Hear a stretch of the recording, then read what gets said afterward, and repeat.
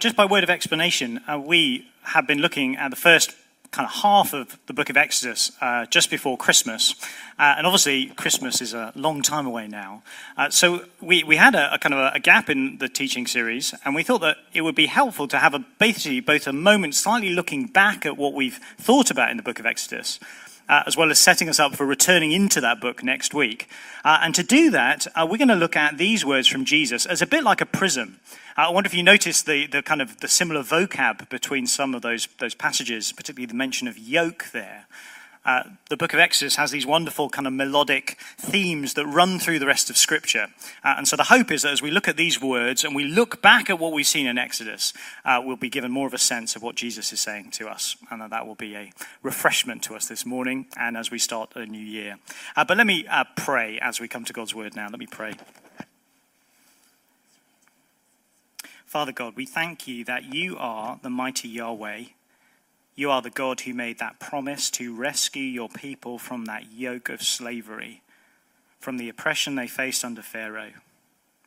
That you were the one who rescued them by your mighty hand. That you delivered them into your rest. That you're a God who doesn't exploit his people, but you're a God who gives generously. Father, we thank you for these words here this morning. We pray that we would listen to them, that you would give us a spirit to understand what you're saying, to receive it with joy. And Father, might you draw us closer to you this morning and each day in this year ahead, we pray. Amen. Well, over the Christmas break, I was reading a kind of a book. Let me just adjust this. Stu's obviously very tall, taller than I. I was reading a book about sleep. The book was called Why We Sleep, a book by Matthew Walker. He is a neuroscientist who studies sleep. And there's lots in there that's quite interesting. I haven't made it to the end of the book yet. But one of the most profound things he says at the very start... Is that a joke? Does it put me to sleep or no? Okay, yeah, there we go. No, he didn't actually put me to sleep, though he did say if you did end up sleeping, he'd be okay about that. He says, amazingly, astoundingly, that if you were to change one thing in your life, if you were to make one lifestyle change, the New Year's resolutions, the most significant thing that you could do would be get between 7.5 and 8 hours sleep. Without a doubt, he claims that's the key to unlocking all sorts of benefits. Whether it is our long-term health prospects, reducing risks of cancer and other diseases, whether it's improving and boosting our memory, our attentiveness, our mood regulation, our mental health, even weight loss, muscle gain. It all stems back to sleep. If you focus on sleep, it will transform the rest of life. Now, I find lots of things he's saying very interesting, not least the sort of the complexity of what's going on in sleep. But don't you find it fascinating that God, in his wisdom, would design us to need to spend a third of our lives unconscious?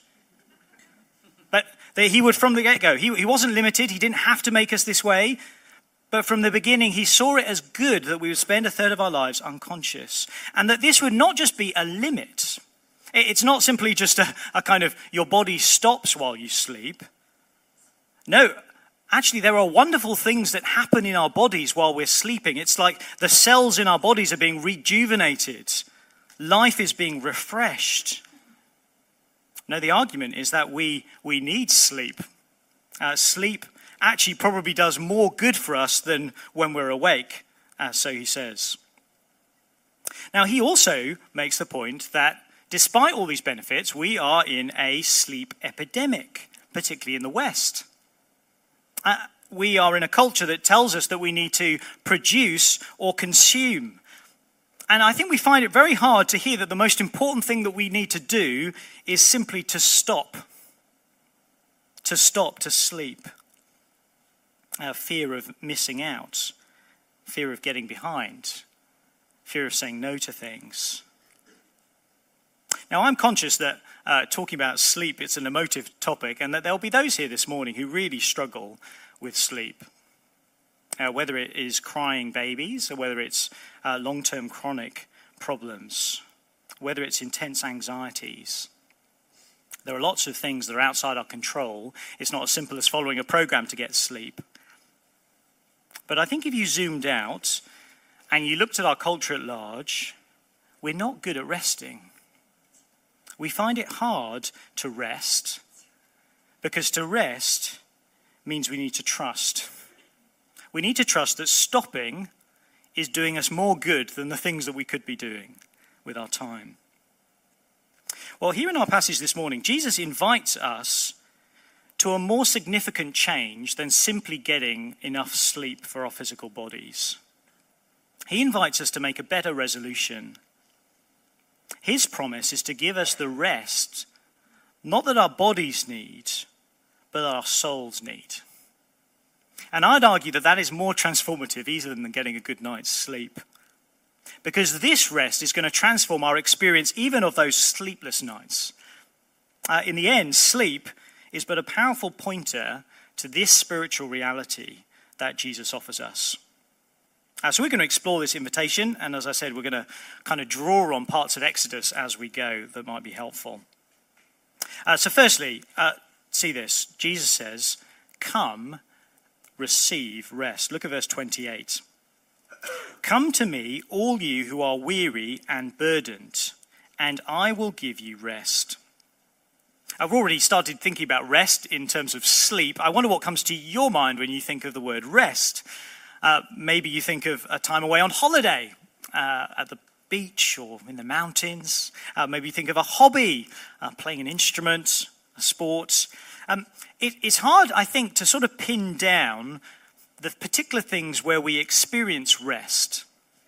Because sometimes the same activities on different days can be restful and unrestful, can't they? For something to be restful doesn't mean we're not exerting any effort. We can have great amount of rest running around a football pitch. We can have a great amount of rest working hard on an instrument. We can have great amount of rest even in doing a job that we love that's reinvigorating.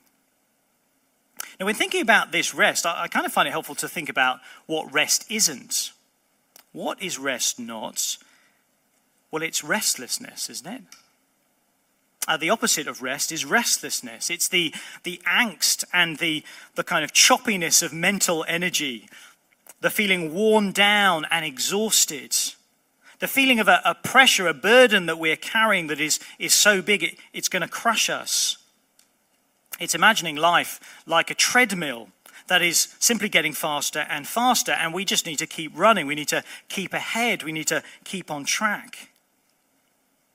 Now, Jesus doesn't mention the word yoke here. He's going to mention that in verse 29. But when he describes those who are wearied and burdened, does that not remind you of what we've seen in Exodus with Israel? What was the heavy yoke that was on their shoulders? It was Pharaoh as their master, wasn't it? What did Pharaoh say of them? More, produce more, faster. In fact, he made the work harder as they went on. He was exploiting the people. He was subjecting them to real-world, back-breaking work. They were people who were desperate for rest. And yet they were powerless. In their restlessness, they couldn't get themselves out of that problem. No strategizing when it comes to building bricks, no productivity increases on the part of the people would remove that restlessness that they were subjected to. No, what did they need? They needed rescue. They needed God's mighty hand. They needed God to judge Egypt and the gods of Egypt, to blow a hole through the Red Sea. And in God's wonderful way, that is painting a huge picture for us that rest needs to come from God. It can never come from us. I think probably one of my favorite bits in Exodus so far is that bit in Exodus 14 where God has led the people to the edge of the Red Sea. And he's done that because he knows that if he gave them an option, they'd run away. So he kind of deliberately pinned them in. You've got Egypt and Pharaoh running towards them. Dust clouds in the distance. They can see the swords, the arrows. What does Moses say to the people who are frightened out of their wits about what is going to happen, who think it's all over? He says, "The Lord will fight for you. You need only to be still. Still. They needed to rest. Now that sounds like the easiest thing in the world, but just imagine seeing an army that looks like it's going to do you a lot of damage run towards you. Being still is the last thing we want to do. They couldn't see where God was about to lead them. No, they had to trust. You see, rest and trust are bound up, aren't they? For the people to rest and be still, they needed to know that their God had it in hand, that their God was the one who would rescue them, even though they could see no earthly way out of that situation. You see, from the beginning, God has created us to be those who would rest and depend and trust on him as our creator. He's the one who sends the rain. He gives the crops. We, in a sense, are invited to sleep because he doesn't. Because the world really doesn't rest on our shoulders. Because he's the one who really is sovereign. And yet in our sin, we have tried to live life independently, haven't we? We've tried to act as if we're self-sufficient, as if we could erase him. We start to imagine that the things that really we can trust in are only really what we can see, what we have in hand. See, the reason our souls are restless is because ultimately they're trying to be something that they were never designed to be. They're trying to take on the burden that only God can carry. Restlessness is what we deserve. In fact, you see that in the opening chapters of the Bible. What does Cain get as a punishment for his murderous killing of his brother? He is cast out as a restless wanderer. Yet the incredible news here is that God says to us, those who are restless at our own doing, he invites us to come and to receive rest. And notice that this is a rest that Jesus says he needs to give. And that means that in life, the rest that we are longing for in different areas of our life, it never starts with us. It will never start with the latest self-help strategies and techniques. It won't come through getting enough physical sleep. It won't come through getting our fitness program in order. It won't come through a new diet. No, the rest that we deeply, deeply long for, the rest that our souls crave for, it starts with Jesus, starting by coming to Jesus and receiving what he has done for us. To be those who are still and who watch his life, his death, his resurrection as an act for us, bringing us back into the rest that we were designed to enjoy with God, our Father. You see, isn't this the best news to start a new year? At a moment where every impulse in us is to make our own resolutions of what we need to fix, we need to do for the next year, God says, no, you need to start by receiving and setting your eyes on what I have done for you. I see, particularly if you are kind of interested in the Christian faith and you are exploring this morning, the message of the gospel is telling you what God has done for you first and foremost. See, just like sleep regenerates our bodies and kind of refreshes the cells in us, it is this message, this gospel message of what God has done for us, resting and trusting in that each day, that is the thing that will reinvigorate our souls. That is going to be the engine for growth and life and vitality in the Christian life. Now, how does the Heidelberg Catechism put it? What is our only comfort in life and death? That we are not our own, but belong body and soul to Christ. See, I think this then invitation to come to Jesus for rest means that there is an invitation for us to take our restlessness to Jesus. See, I wonder whether even as Christians we can know this. We can know that God is the one who saves us, and yet we still experience restless in pockets of our life. The unfinished to-dos that weigh on our minds, the unmet demands, the areas where we feel like we're falling behind, the relationships that feel broken, the work that feels overwhelming. We kind of sort of try to manage that restlessness ourselves, if it's entirely separate from Christ. And yet if Christ offers us rest, I think that means we need to take those restless feelings and we need to lay them down at his feet. See, how often in many of the reasons that we feel restless, part and parcel of us taking on that godlike responsibility for life. We want to be everything to everyone. We want to live under the demands of other people. We want to live under even bad desires that we have. And yet Jesus says, no, if you come to me, if you lay them down in front of me, if you listen to me, I will show you how to live life with rest. Which brings us on to our second point. We receive rest in Christ. We come to Christ to have rest by yoking ourselves to Christ. Do you notice that this invitation to rest actually requires an action? How does Jesus put it in verse 29? He says, take my yoke upon you and learn from me. Take my yoke upon me and learn from me. I've got a picture here of a yoke. Some of us will know this already. But this was an instrument that you would kind of use, a sort of tool that you put over livestock. It's that bar over their shoulders. And you could then tie something to it, like a plow, something to drag along. Jesus says that we need to stand under his yoke. That actually the path to rest is a path that has action in this way, that comes to Jesus and seats ourselves under him. Now, I wonder if you remember how that kind of echoes with what we saw in Exodus. God's people didn't just need to be freed from Pharaoh, did they? They were taken out of Egypt. God rescued them through the Red Sea. But even then, they weren't fully free. They were still ruled by fear and fretfulness. No, they needed to learn what it was to live under a new master, to have a better yoke on their shoulders. See, the reality is that we are all made to live for something. We're all made to carry a good burden in life, to have meaning and purpose, to have direction. The problem is that for many of us today, the burden we prize is a self-made one. Our culture loves autonomy. We want to be our own person. We want to be our own individual. We want to follow our own desires.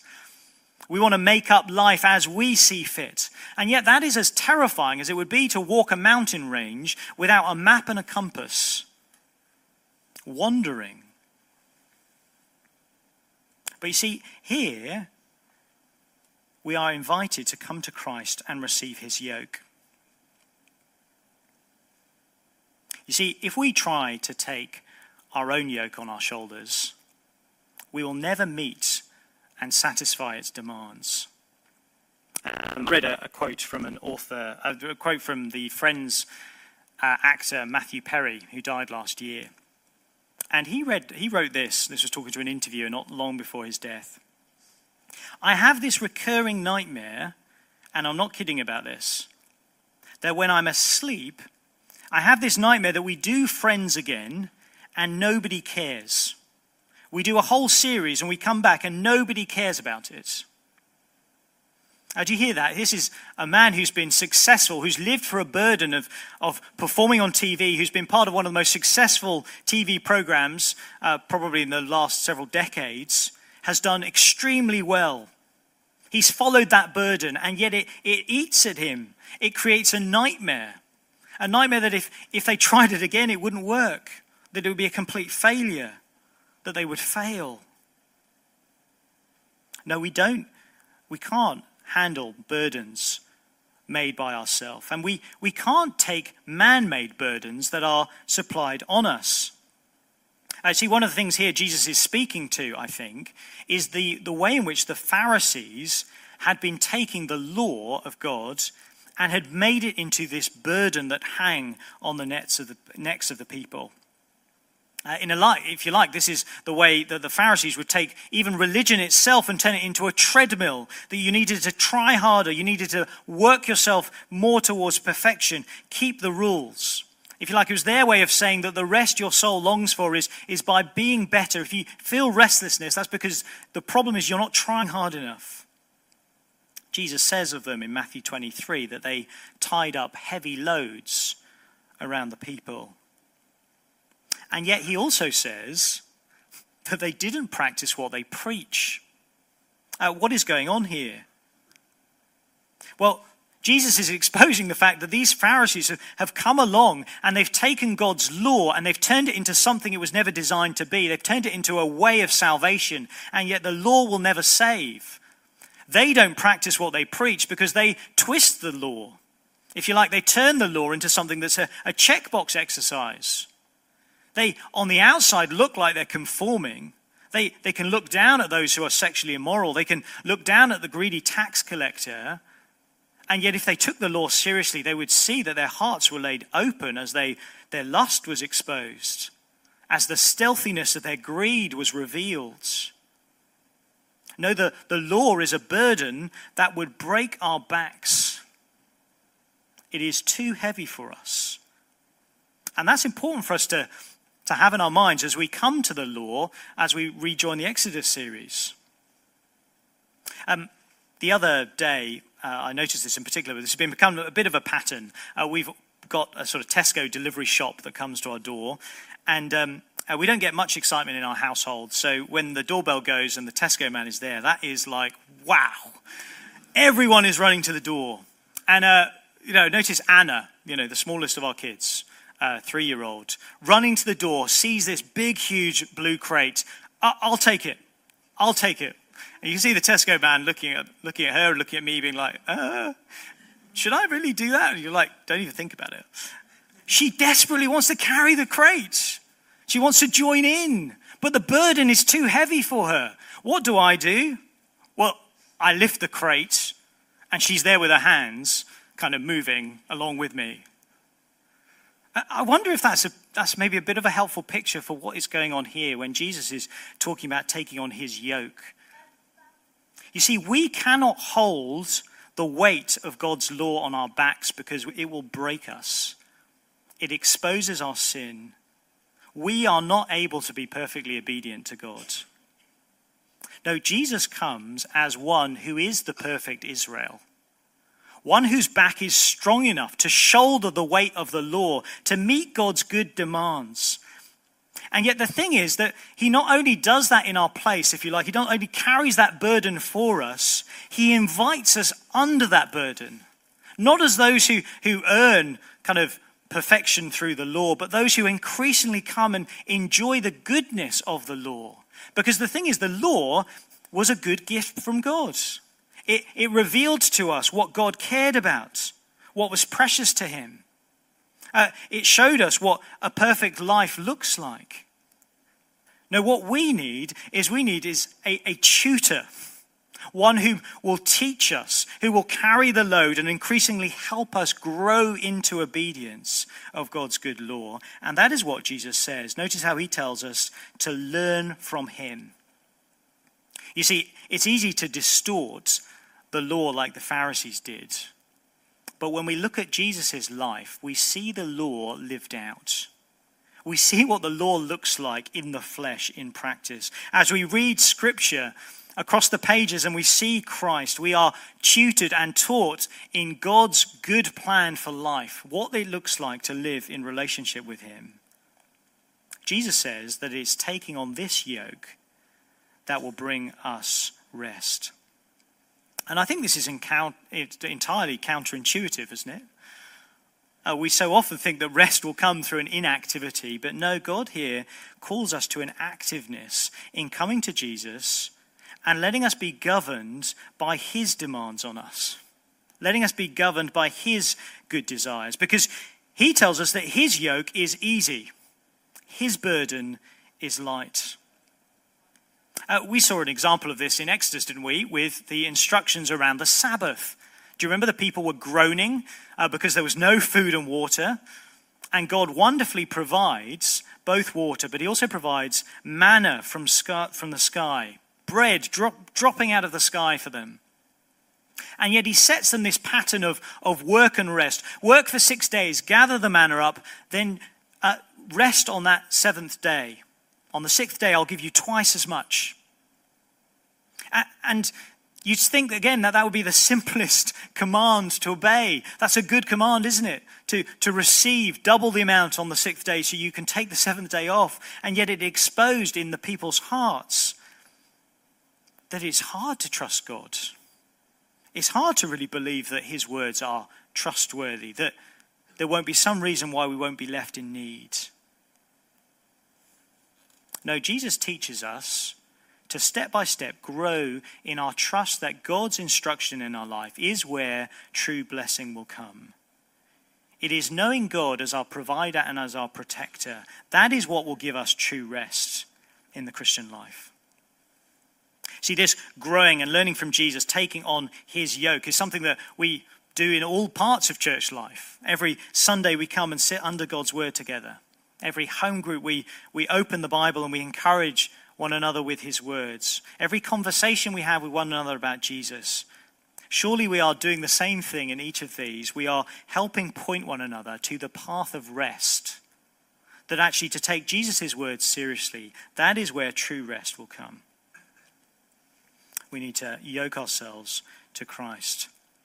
But thirdly and finally, we need to do this because he is gentle and humble.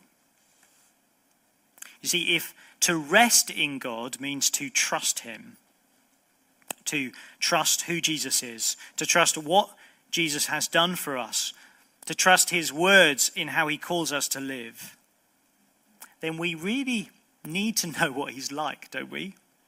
I mean, in some sense, we don't need to know what he's like. He could simply tell us we need to trust him. He's God, we're not. And yet, everything in our hearts wrestle with this question of, is he trustworthy? Can our hearts trust him?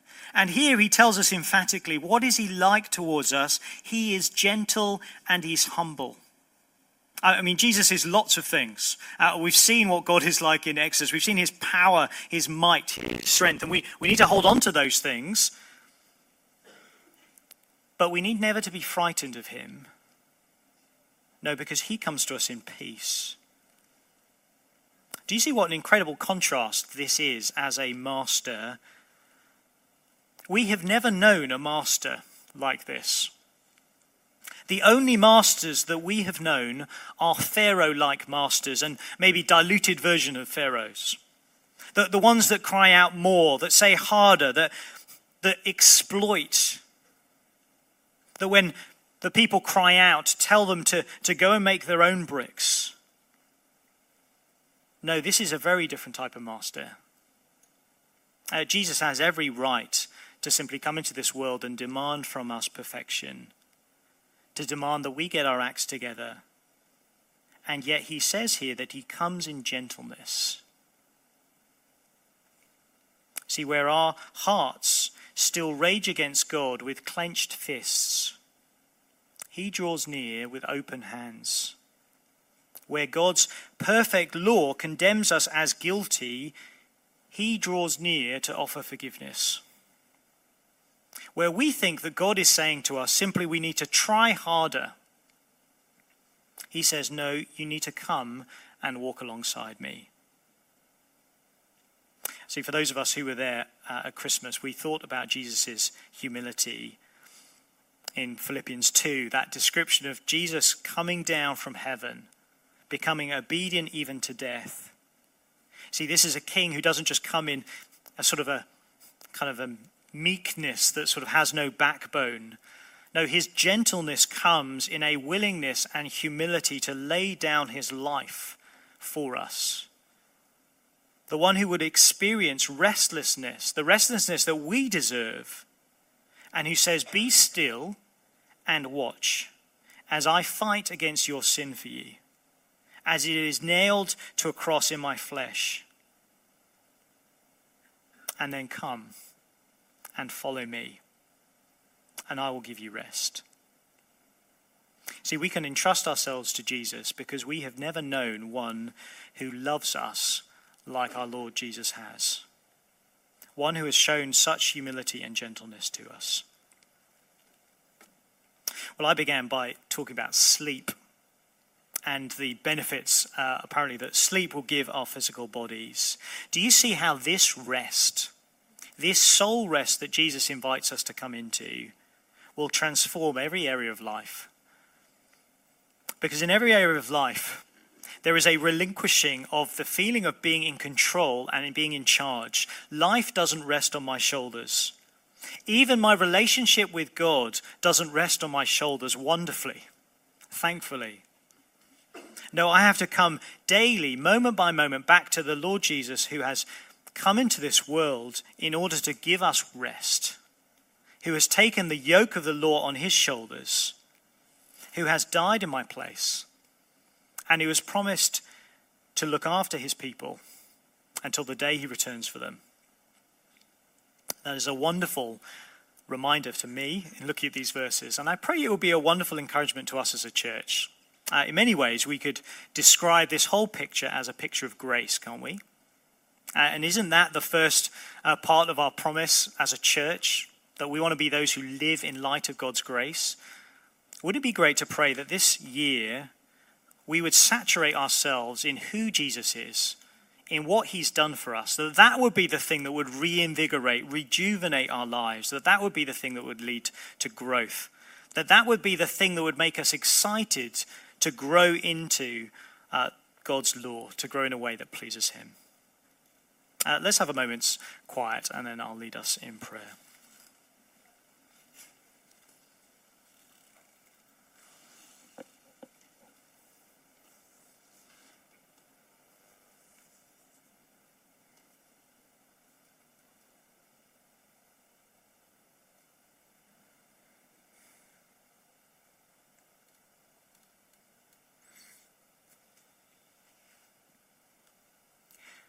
Father God, I thank you that you know what is on each of our hearts and minds as we step into this new year. You know the weights, the pressures, the burdens, the anxieties, the things that may well keep us up at night, the things that distract us, the things that we find hard to think about. Father, we thank you that Jesus here makes this promise to us, that he stands ready to give us rest. Might you help us come to him. Might you help us come to him not just today, but every moment of every day this year. Might we receive this rest that he has to give us. Might you help expose where the demands of the world, where the demands of sin lead to restlessness. Might we yield these things before you. Lord, we thank you that Jesus came telling us not to worry about tomorrow, but to focus on living for him. Thank you that with Jesus, as those who belong to him, we are safe. And I pray that we would rejoice in that together as individuals, as a church. And I pray that as we rest in Jesus and what he has gloriously done for us at the cross, in rescuing us into relationship with you, Father, might that invigorate our hearts with a desire to live in a way that pleases and honors you, not to earn any salvation, but to live as those who increasingly look like you, our God. And I pray this in your name. Amen.